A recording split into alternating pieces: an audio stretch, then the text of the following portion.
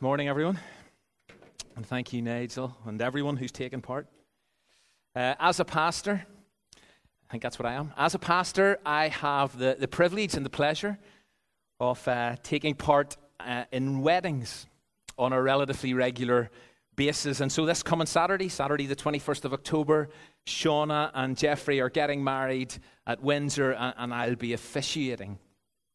And one of the key conversations that takes place with every couple as we prepare for the church service regards the wording that will be used in the vows, which are clearly a kind of core and central part of the entire day.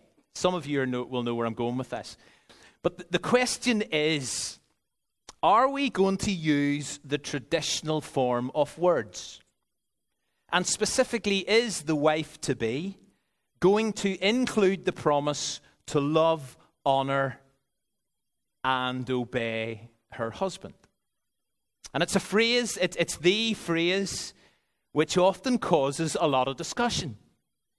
And if we do decide to use it, it also provokes a certain and increasing reaction on the day of a wedding, as people and as friends and as family nudge each other at that point and whisper, "She said obey.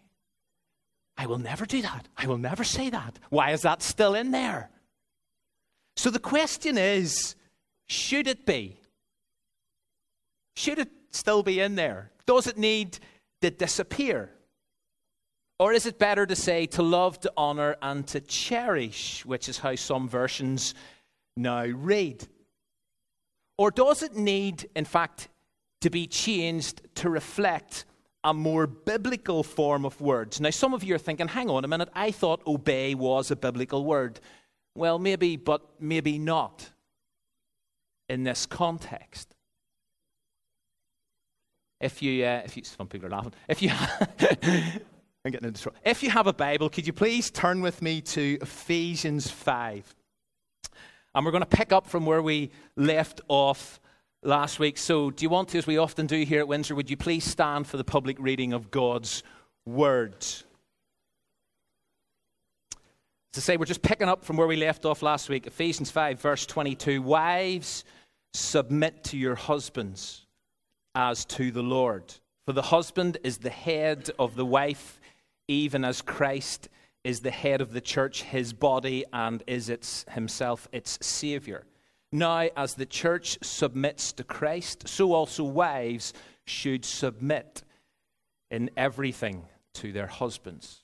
Husbands, love your wives as Christ loved the church and gave himself up for her, that he might sanctify her, having cleansed her by the washing of water with the word, so that he might present the church to himself in splendor, without spot or wrinkle or any such thing, that she might be holy and without blemish.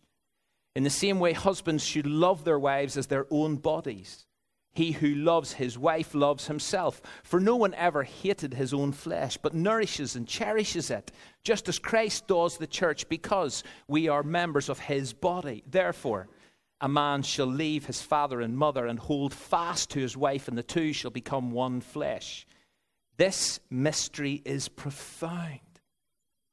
And I am saying that it refers to Christ and the church. However, let each one of you love his wife as himself, and let the wife see that she respects her husband. Grab a seat. Wives, submit to your husbands. Is that the fire alarm? Do we need to evacuate? No. I'm sure I've heard something. Before we get into this, let me quickly remind us where we have been recently and where what we have just read fits in, because it's really important we get this. Our new identity, our true ID as Christians, has been clarified and confirmed by the Apostle Paul in the first 3 chapters of this letter. And so we have been celebrating the fact that we are, and here's our identity list, we are chosen, we are saved, we are redeemed, we are forgiven, we are seated with Christ, we are raised up with Christ. We are God's workmanship, and it's all there. And those who have been following this series know that this is where we have been.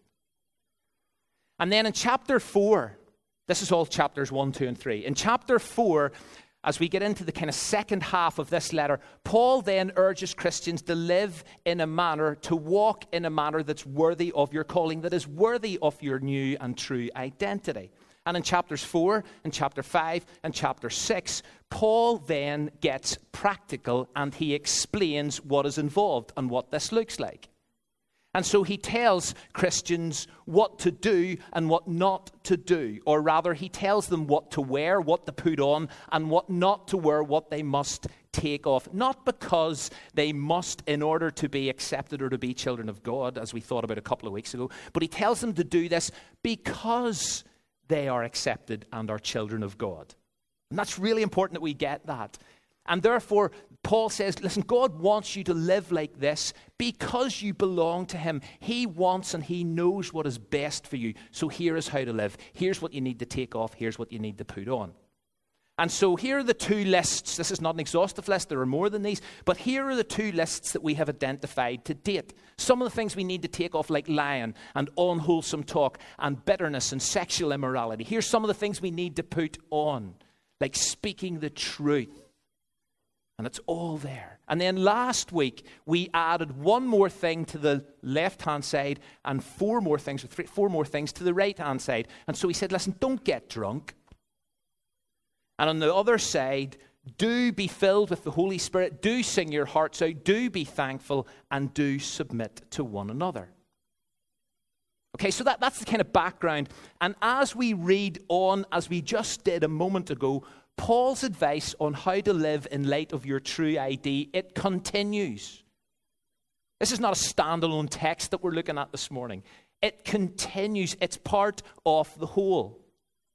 And so because life at home in Christian households is so important and crucial in Christian discipleship, he speaks into various relationships in that context. And so Paul now addresses wives and husbands. He addresses kids and parents. He addresses slaves and masters. And this morning, we're going to stick with wives and husbands, where verses 22 to 33 provide the most detailed teaching on Christian marriage that's found in Scripture. 47 words to wives, 143 to husbands. Says something in itself. But you know something? This isn't easy. It's not easy for lots of reasons. Few commands in the Bible create as many problems for the modern church, or a modern mindset as these. Or at least the first of these do. You know, the ones that are addressed to wives. The words that are used jar. They stir up something, don't they? Let's be honest about this. Words like submit and head are two cases in point. And because of certain assumptions and political correctness or culturally determined images and sensitivities and stereotypes, we react against these words. We're nervous. I'm nervous. We're nervous. We're nervous about this teaching, this text, these instructions. But you know, despite that, despite the problems and the negative reactions, we can't cut and run. I'm sure I hear an alarm. We can't skip it. We can't dilute it. We can't duck it. I've got to teach it as it is. So here we go. So let's look at this together. Smile at me, will you, please? Now remember, and this is really important as we start this, and if you hear nothing else, hear this. This is a calling. This is a calling. What is written to wives and husbands here is still part of what it means to lead a life worthy of your calling. This is a call.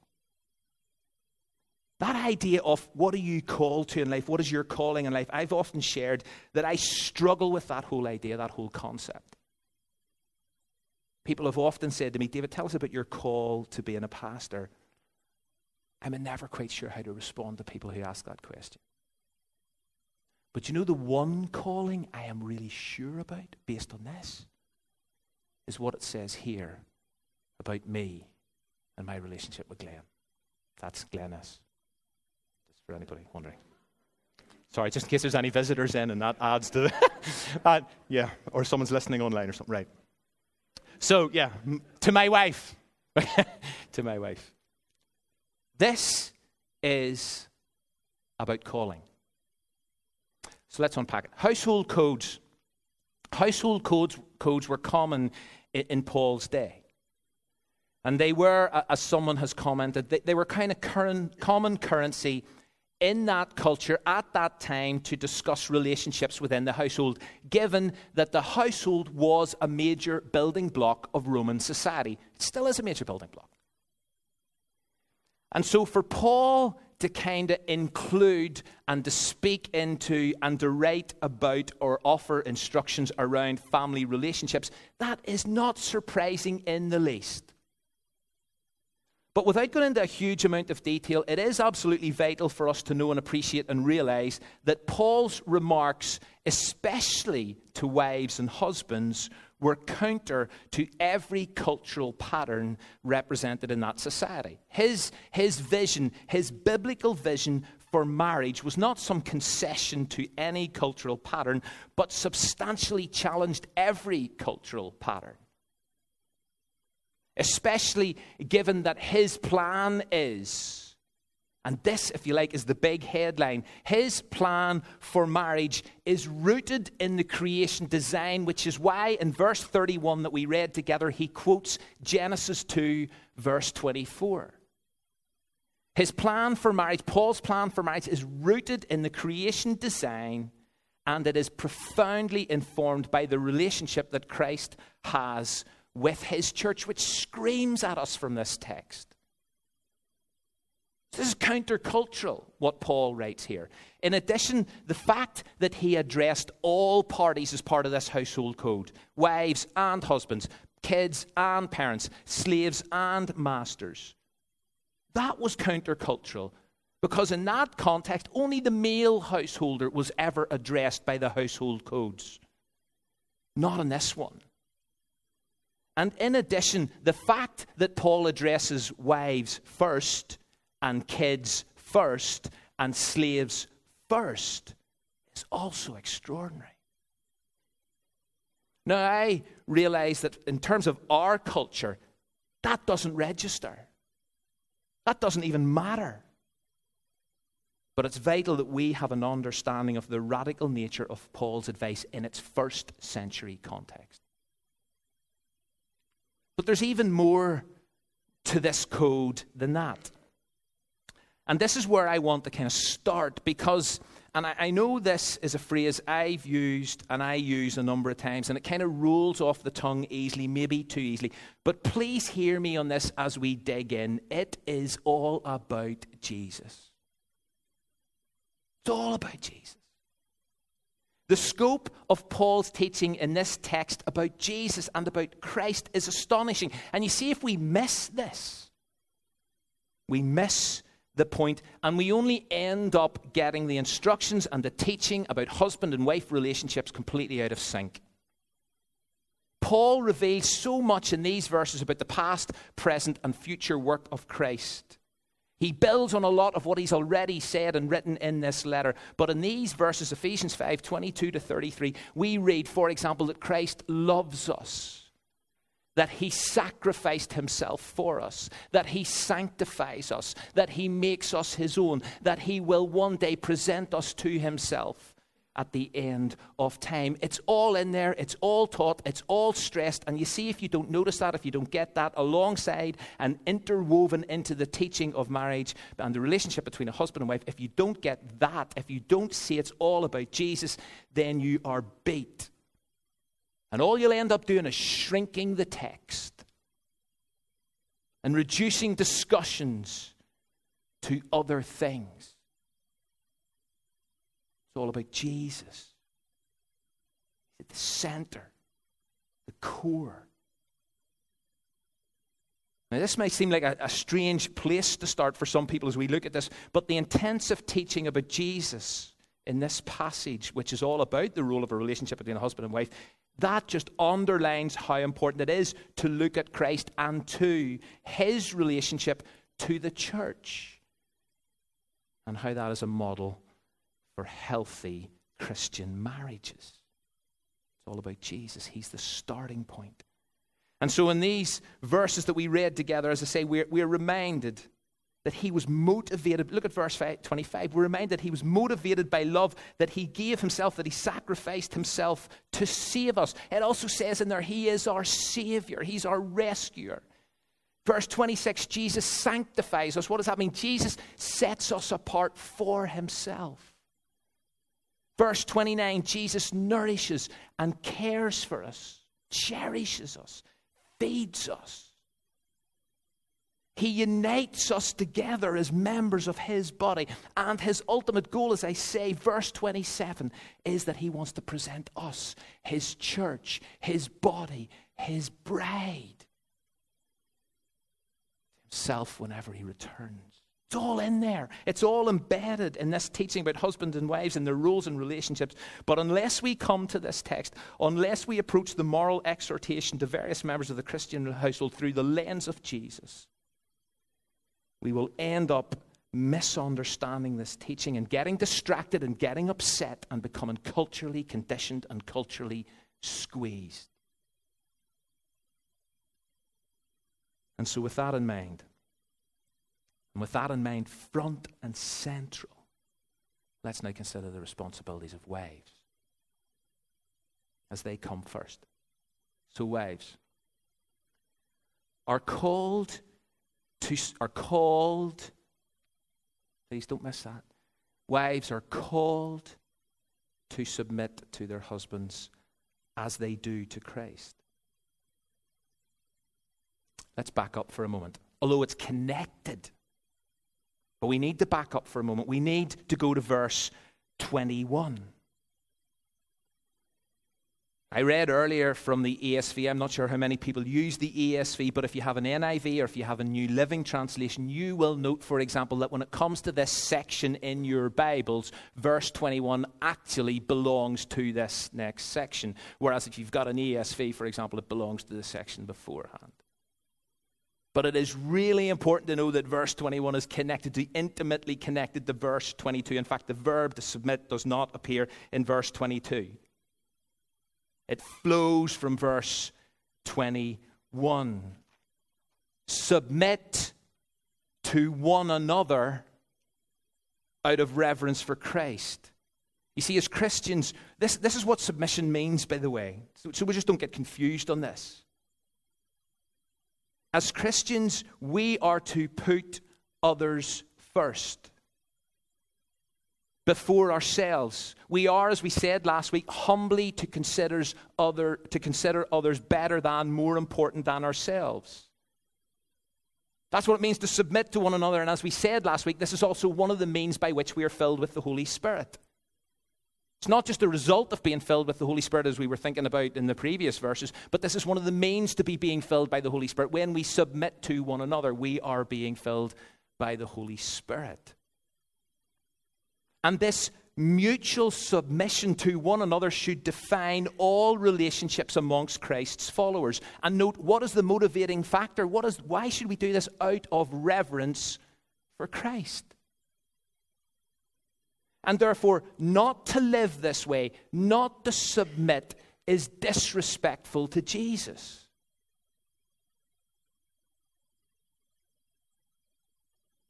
And so to submit in our culture, in our context, in our thinking, might be viewed in a rather pejorative, disparaging way as a kind of sign of weakness or as something that you should avoid at all costs. But that is not what it means here in the biblical text.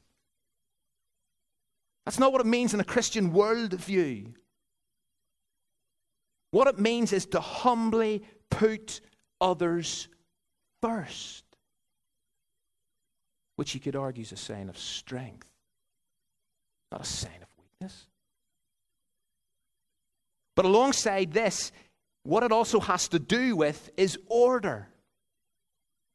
Proper, appropriate order, social ordering and structuring of people. And so in the midst of that general submission to one another as Christians, there are also specific ways that submission plays out in different contexts, one of which is marriage, where Paul differentiates the roles between husbands and wives in Christian marriage.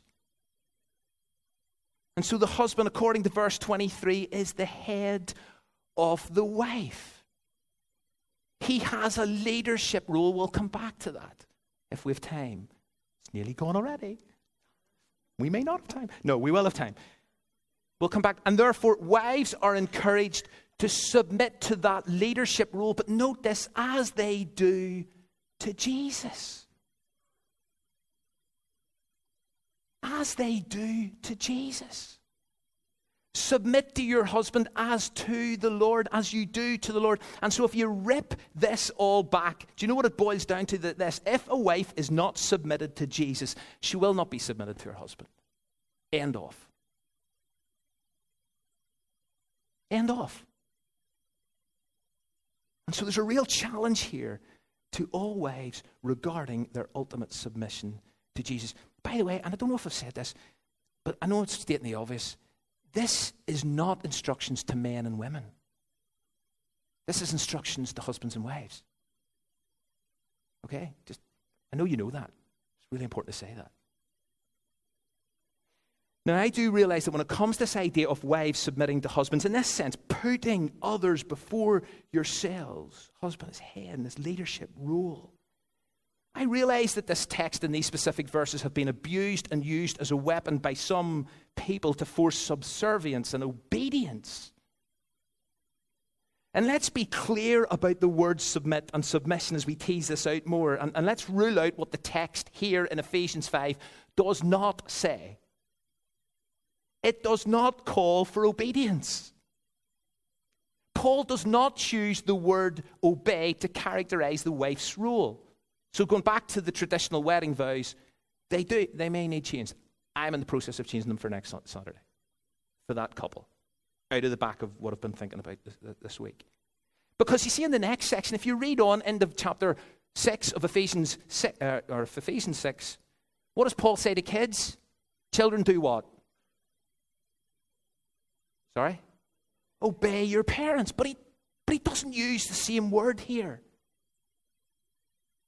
Really important we get this.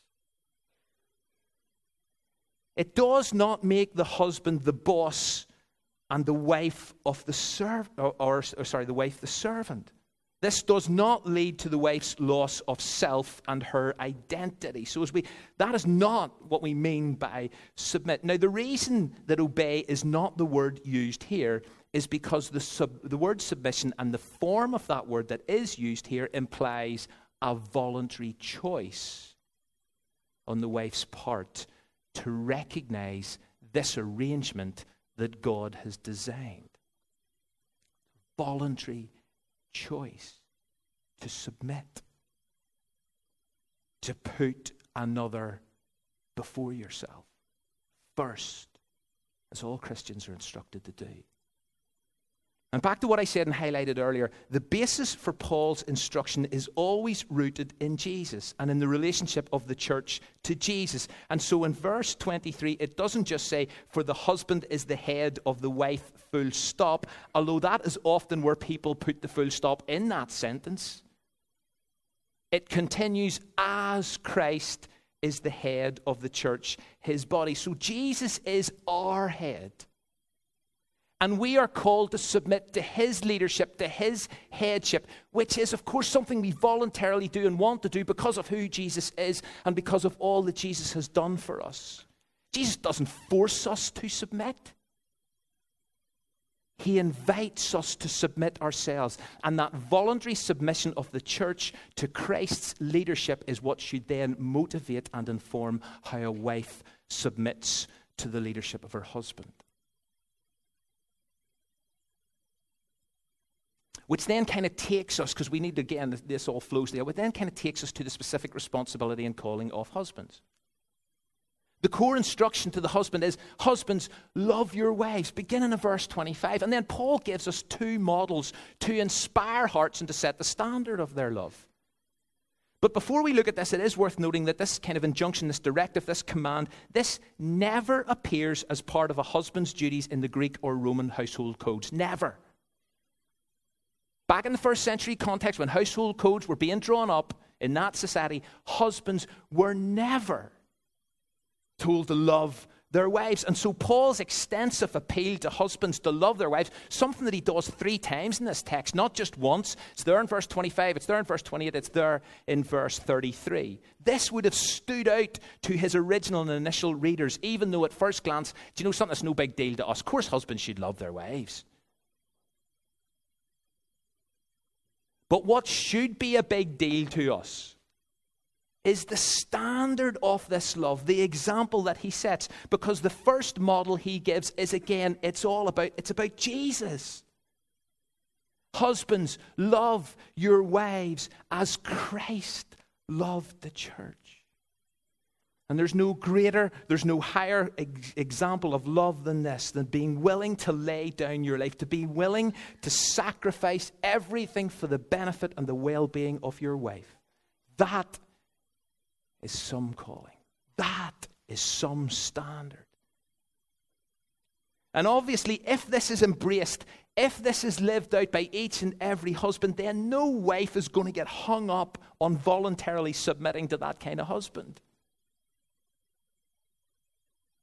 And here again is where I think certain wedding vows need to be amended. Because when I use wedding vows, or have done, what I have said to husbands is, husbands, will you love, comfort, honor, and protect? Again, I want to rewrite that. I want to say, husband-to-be, will you love as Christ loves the church? Honor, comfort, and protect. I want to bring balance to this.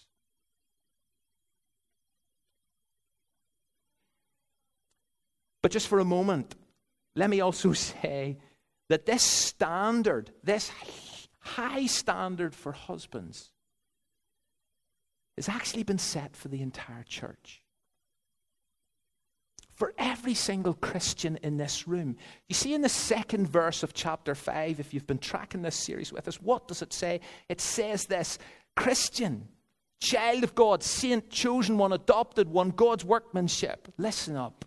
Live a life of love. All of us live a life of love, just as Christ loved us and gave himself up for us as a fragrant offering and sacrifice to God. So just as all Christians are called to mutual submission, all Christians are also called to mutual love. To this standard. Sacrificial love. And so the first model, says Paul, for husbands to love their wives is Jesus. Jesus. Second model is the care, or is the love and care that husbands provide for their own bodies. Verse 28. Now, I know what some wives are thinking. If my husband loved me like he loves his body, I'm beat, right?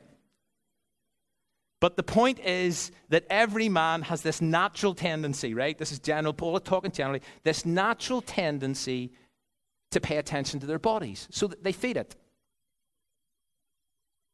They let it sleep. They provide shelter for it. They develop knowledge and skills. They exercise it. They treat its wounds if they are wounded, etc., etc. Husbands should carefully consider all the ways that they care for themselves and make sure that they provide the same level of care for their wives. That's what Paul's saying here. And Paul goes on to make the point that we men, we nourish and we cherish our bodies. And again, note the bigger picture here. It's all about Jesus. We cherish and nourish our bodies just as Christ does the church. And so husbands, you are to consider, how does Jesus care for, how does Jesus nourish and cherish and provide for his church? That is the model I have got to take and use on how I nourish and care, provide for my wife. And again, I honestly believe that if a wife knows that her husband is looking to the example of Jesus in how he nourishes and how he cares for his body, then voluntary submission to that kind of husband is an easy call. Although, it's worth making the point that it does not say, wives, submit to your husbands if they love you in the same manner as Christ loves his church. Nor does it say, husbands, love your wives if they submit to you. Doesn't say that. These instructions are given as our proper obedience to God in the marriage structure as He is designed. Although, and there's so much in this, there are certain exceptions that surely must exist. So, for example, if a husband leads his wife into disobedience or into immorality, or if her husband is abusive, or if he is cruel, then ideas and concepts such as submission just go out the window. But let me go back as we kind of close this. Good sign. Let's go back to what it says about the husband as head. And I do raise the time. Verse 23. The husband is head of the wife as Christ is head of the church. I fully appreciate this is controversial. But as I understand it, the role function that this refers to is, as I've been saying all along, leadership. And therefore, the metaphor head refers to the distinct leadership function that husbands are called to fulfill. And what does it mean to lead? What does it mean to be head? What is headship? What is leadership all about? It means to take a person by the hand and bring them along. That's what it means. Which contrasts sharply with this idea of boss or rule. But what is crucial here to understand again is how Paul does not appeal to the kind of culturally constructed idea of headship. He defines the husband's headship, the husband's leadership, on the basis of Jesus and how Jesus serves and is head of the church. And although he doesn't unpack exactly what that means here in detail in chapter 5, he has in chapter 4 confirmed that Christ provides leadership for the church, provides direction for the church, provides all that the church needs. And so as head, Jesus also stands up against the enemies of the church by providing power and providing protection for his body, according to chapter 1, 22 and 23. And so in the same way, husbands, you have a responsibility as head, as leaders, to protect your wives. And ultimately, the principal vision for leadership that Jesus presents is what? Somebody tell me, what is the principal vision for leadership that Jesus presents throughout his life in the Gospels? It's what kind of leadership? Servant leadership. And that is and always has been and always will be countercultural. Jesus modeled a caring and self-dying form of leadership that every husband must embrace as head. For even the Son of Man did not come to be served, but to serve and to give his life as a ransom for many. Husbands, as head, lead like Jesus. Serve your wives and be willing to give your lives for them. Now, I know I have not covered every issue raised by this passage. I have not answered every question that we bring to this regarding marriage and the rules and responsibilities. But what I hope I have done this morning is helped us to catch a fresh glimpse of Jesus.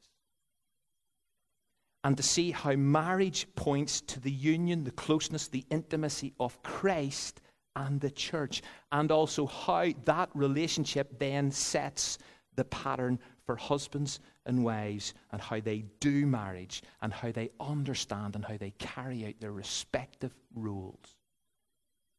And so, wives, submit to your husband